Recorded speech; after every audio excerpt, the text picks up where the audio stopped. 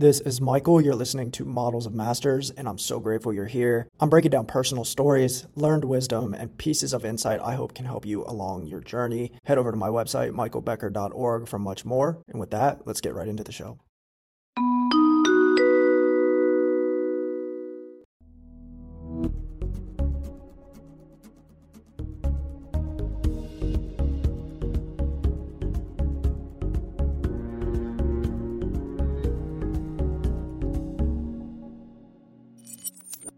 Real estate is not a get-rich-quick game, but it is a get-rich-for-sure game.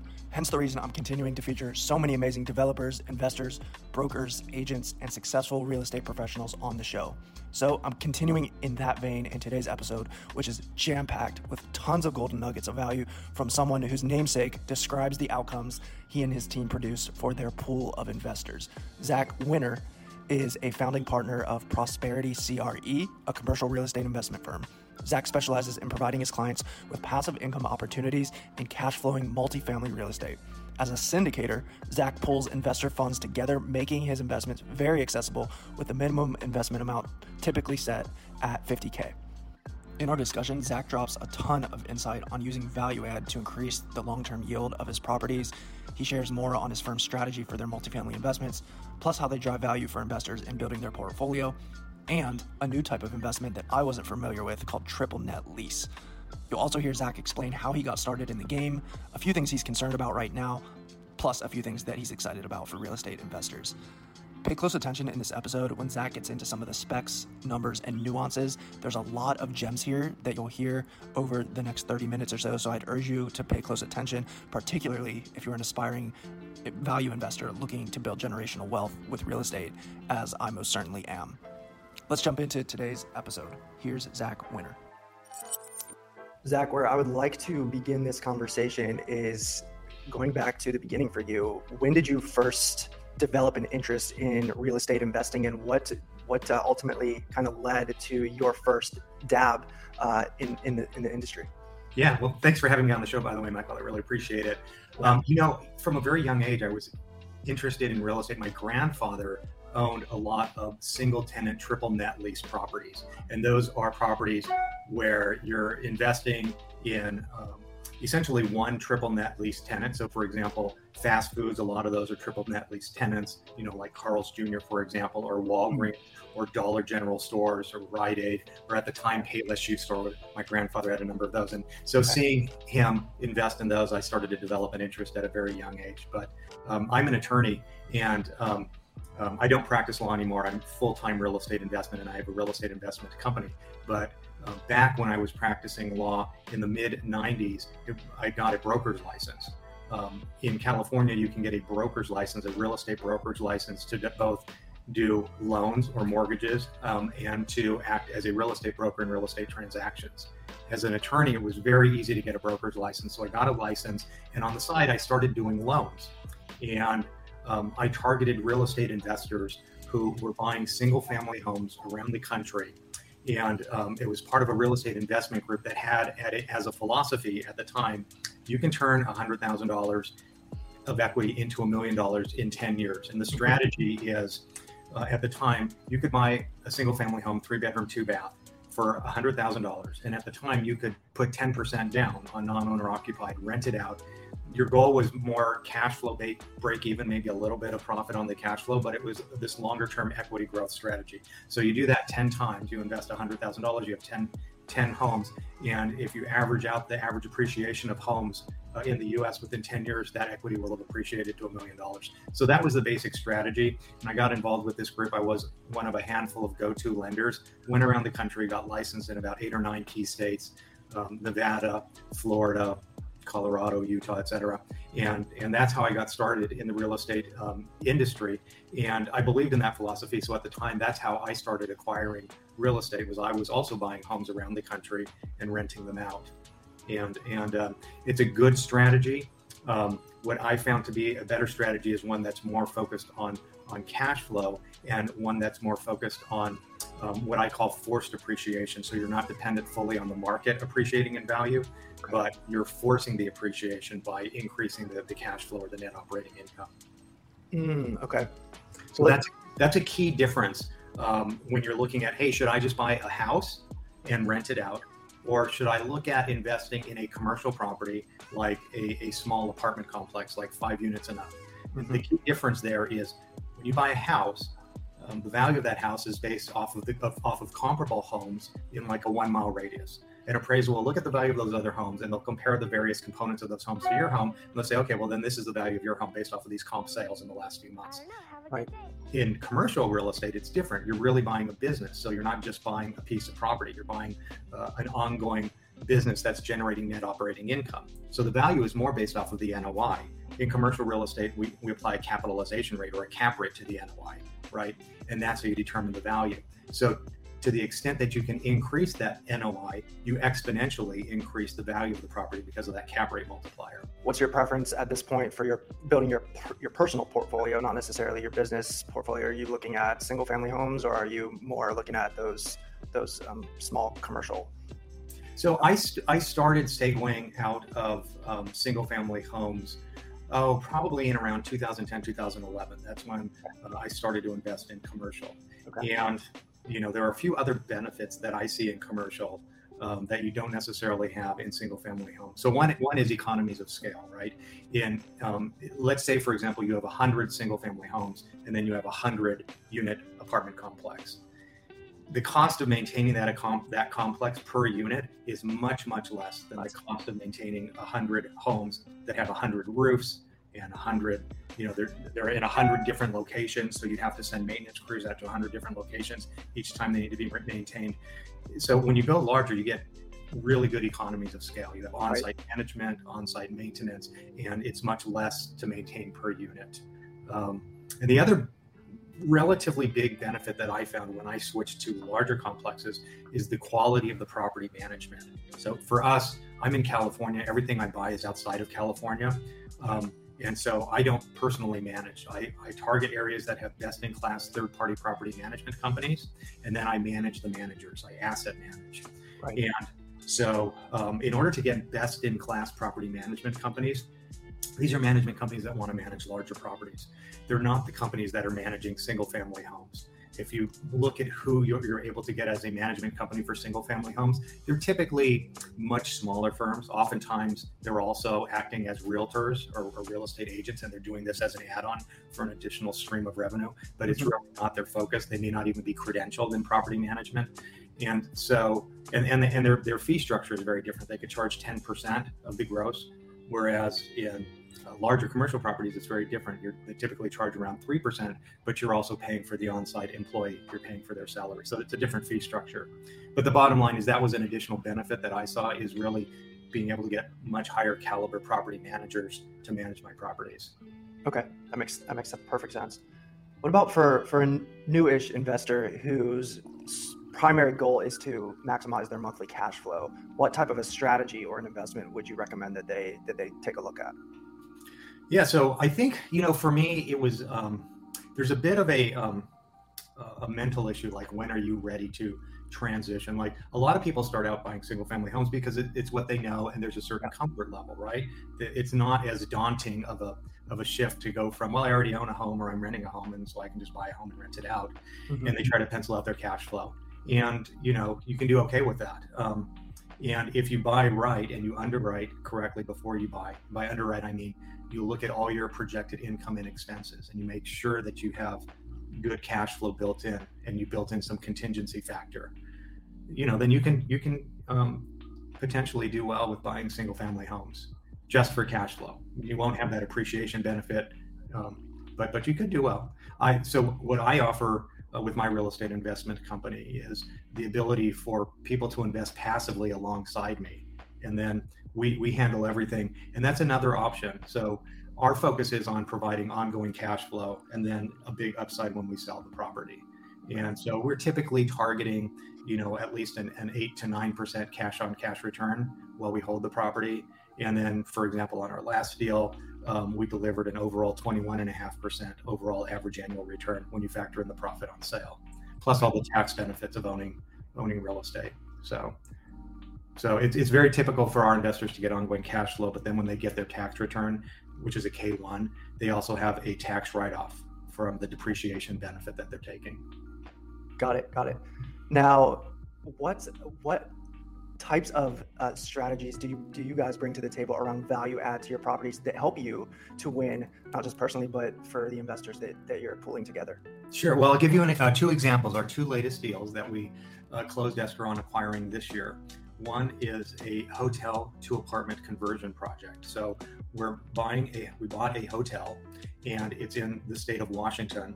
And Washington recently passed statewide legislation streamlining the conversion process, enabling us to convert it to apartments very easily.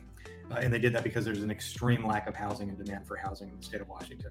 So we bought a hotel, and we're converting it to an apartment, and that's really the highest and best use for this property. And so that's a huge value add for this property. We're projecting about a 28% internal rate of return on that property. Now, that property is not going to deliver cash flow for the first approximate 9 months because of the conversion process, but it's very easy to convert hotels to apartments, especially the type of apartments that we're creating there, because all of the apartment units are essentially already built out. We're just coming in and upgrading these hotel units and putting in kitchenettes, upgrading the bathrooms, etc. And so it's a much easier conversion process than, for example, converting an office to a residential building. When there's a lot of, because of the distress in office right now, there's a lot of discussion about doing those types of conversions, but those are much more costly than what we're doing with this hotel to apartment conversion. So that's one example of how we're adding value. The other is we recently acquired a 180 unit apartment complex in Kansas City, Missouri, which is a great market for multifamily. And there, the property is already doing very well. It was about 95% occupied when we took ownership, but the rents were quite a bit below market. And the units hadn't been upgraded consistently since 2006. And some of the common areas hadn't had a refresh in a number of years as well. So we're coming in and upgrading the common areas and then upgrading all of the units. And as we do that, we're able to increase the rents for those units. And so that's a huge value add.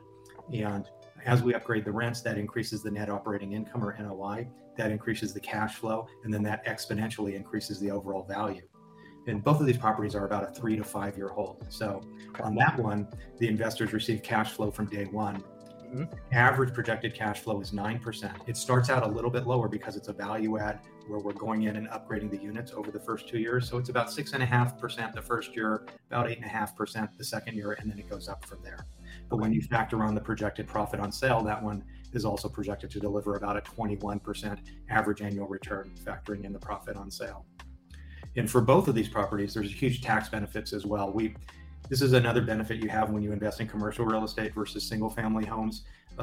There's something called a cost segregation analysis, which looks at the various components of the property, which may depreciate at different time lengths. So it could be 29 years, 31 and a half years if you do straight line depreciation, depending on if it's multifamily versus other types of larger properties.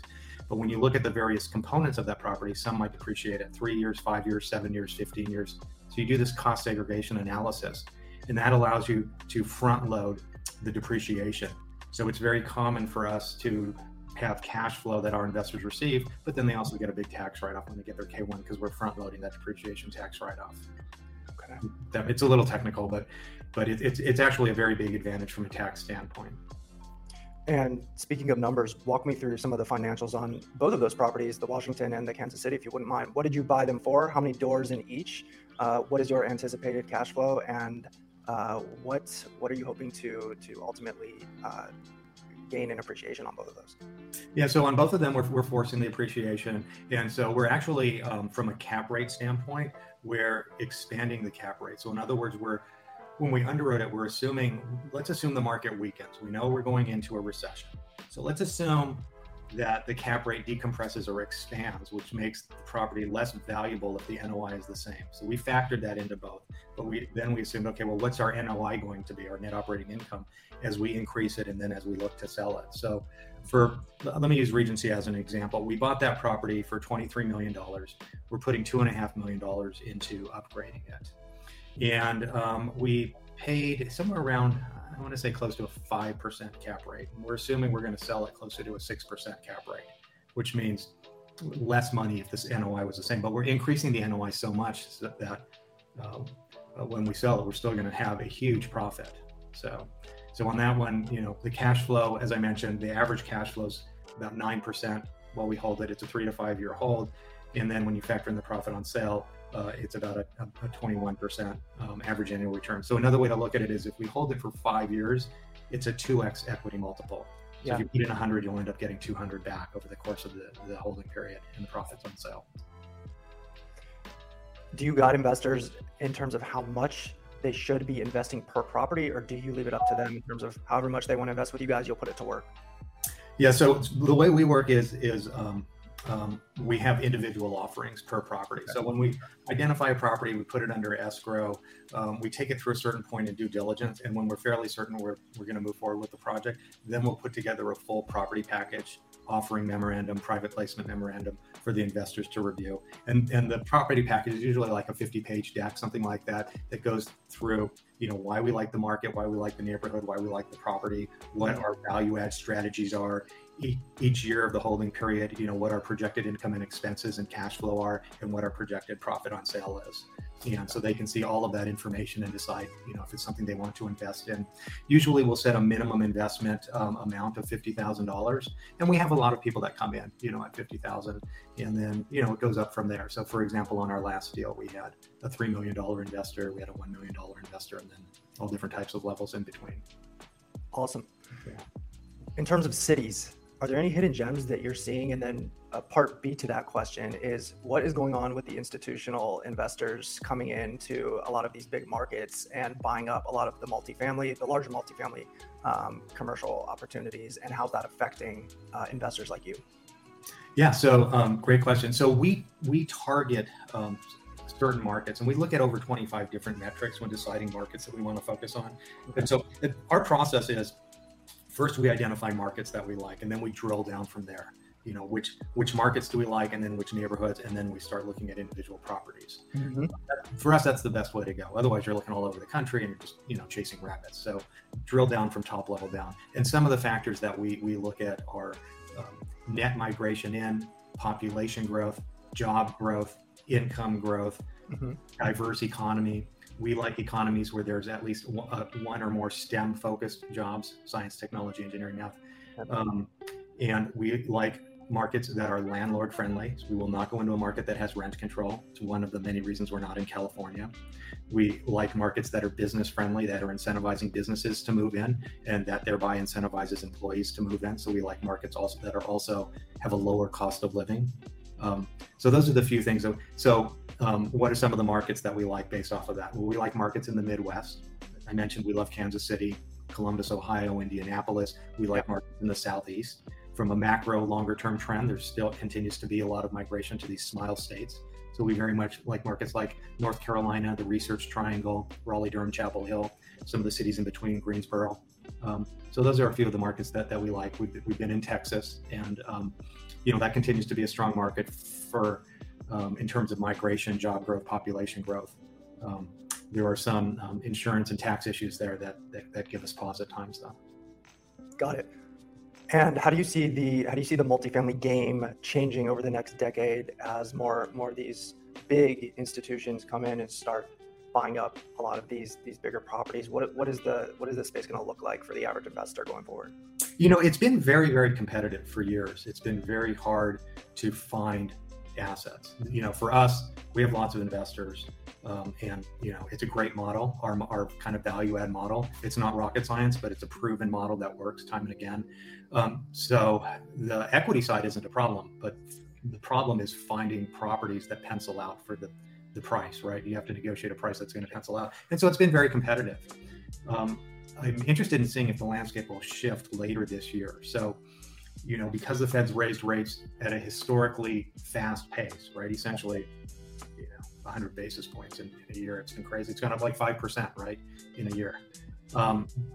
It's caused a big shift in our economy, obviously, and a big shift in real estate. Real estate's very interest rate sensitive, and now a big shift with the banks, with the banking crisis. So if you look at Q1 of 2023, number of multifamily transactions, lowest number of multifamily transactions since 2009, since the Great Recession. Wow. So there's been a real pause in number of transactions. And we're seeing right now, we continue to see a lack of inventory in our markets. Some of the markets that are very distressed, for example, Phoenix is very distressed right now. So we're seeing a lot of inventory come on market, but it's not a market that we're particularly interested to go into because they have a number of components that I think are going to continue to cause distress there. For example, they've had a huge number of new apartments come online, and there are still a number of additional new apartments that are going to be coming online. They're going to continue to create an absorption issue in that market. So there's been a real pause in transactions from a nationwide level. And then in addition to that, from a nationwide level, there's about 500,000 additional units that are coming online. So nationwide, we also have this absorption issue that the industry is going to deal with. And then on top of that, 2 or 3 years ago, we had a number of people who acquired large multifamily using adjustable rate financing and bridge financing. And so this is just starting, but I think we'll see more of it through 2023 as those loans become due. If those owners want to refinance, their debt probably just doubled in cost. And so that's going to cause some distress. So we're kind of looking at the market, waiting to see if there's going to be a shift and there's going to be more opportunity for distressed seller sales. Not necessarily distressed assets, but more a seller's in a bind and they need to sell the property, and that may cause a shift in the pricing. Yeah, which could open up interesting opportunities for investors looking to get in the door or to add to their portfolio. Exactly. And I can echo that sentiment here in the Phoenix market. Living here for the last year, naturally, this is where I kind of began my search for my first property. And there's next to nothing that makes sense economically, especially, if you're looking in the more affluent areas, Scottsdale, Tempe, for example, which is where I began my search and quickly realized it's just not feasible right now. So I'm definitely feeling that. You mentioned a couple of issues around the absorption issue and obviously the rising rates.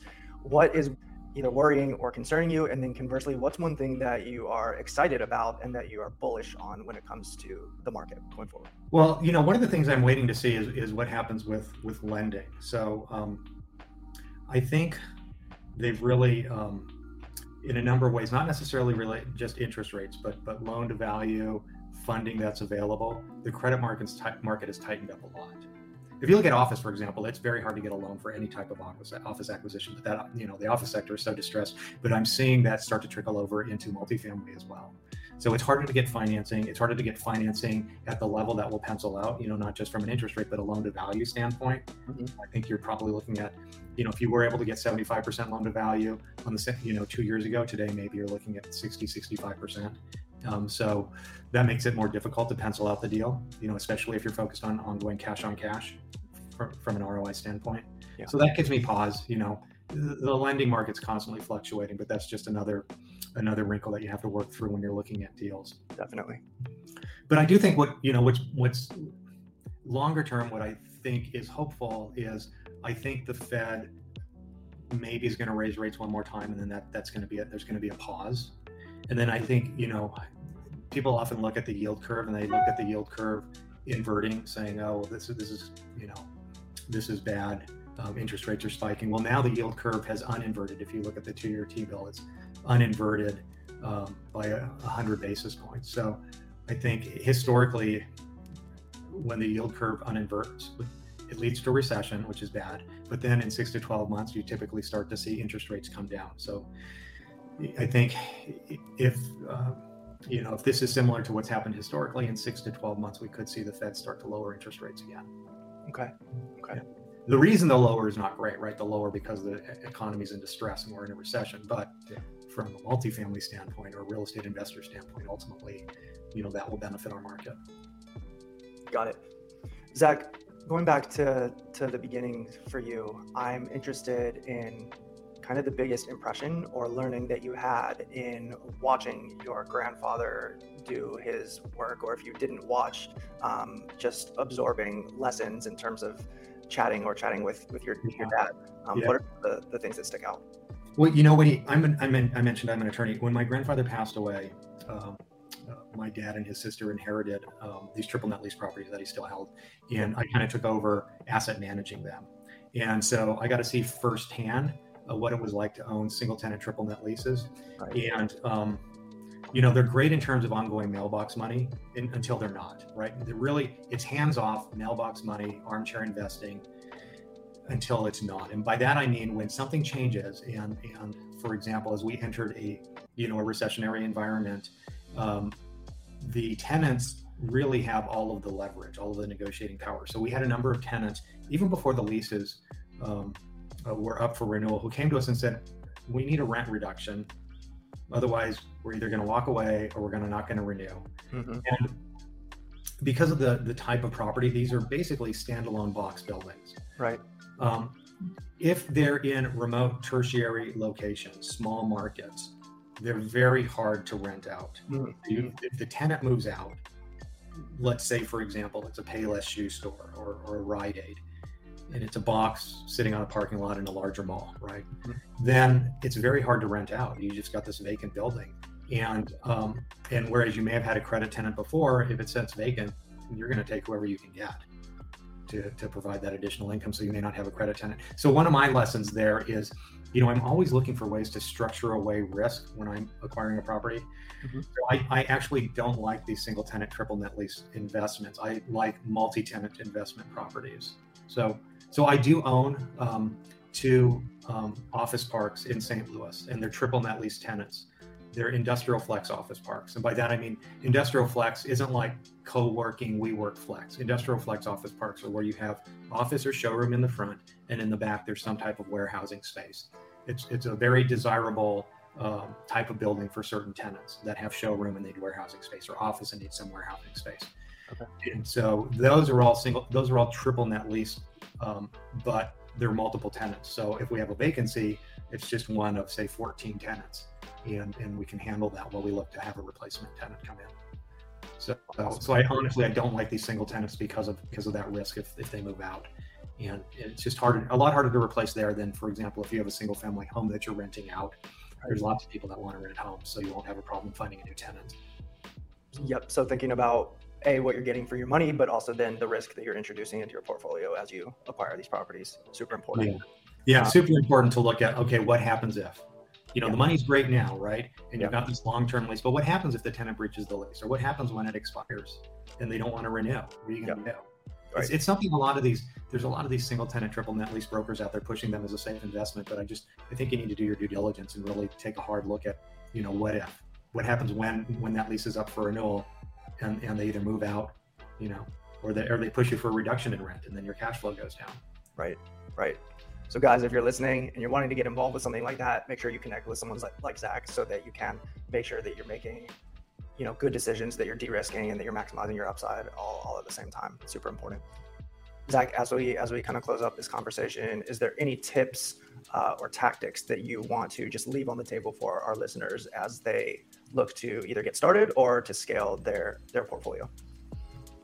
So, I think, if your listeners are interested in getting into larger multifamily properties, we offer an opportunity to invest passively, but you still get all of the benefits of owning real estate, owning large scale multifamily properties. And so, I'd welcome anybody that might be interested to connect with us. And if they'd like to, I send out a monthly newsletter that just has an update on all of our investment properties so they can track how they're doing. And then when we have new investment opportunities, we'll include that as well in the newsletter. So if anybody's interested, they're welcome to reach out to me and I'm happy to add them to the list. Great. And where can people find you and sign up for that list? Yeah, so people can find me on LinkedIn under Zach Winter, and just reach out to me there and message me. And my website is prosperitycre.com, and you can reach out to me there as well. Wonderful. Zach, this has been incredibly informative. I really appreciate your time today, and I learned a ton, so thank you. Awesome. Thanks, Michael. That's it for today's episode. Thank you so much for listening. Please be sure to subscribe, rate, and review, as everything helps. I'm working to spread these insights to as many people as I possibly can. You can connect with me on Instagram at workwithmichael. Feel free to shoot me a message or check out my link tree for more resources. That's it for this episode. Thank you so much for listening. My book, Content Capitalist, is on sale now. Grab your copy by visiting my website or tapping the link in the episode description. I also just released the online learning portal, which expands on what I share in the book. This includes 4 hours of edited, captioned video tutorials and trainings, plus dozens of downloadables and templates. Between the book and the E-Academy, you're going to be equipped to literally blow your revenue targets out of the water and eviscerate your competition this year, all by putting content at the core. Please subscribe to the podcast, rate, review, comment, and share all the things, and hit me up on LinkedIn if you'd like to connect. I am here to serve you, and that's it. I will see you in the next episode.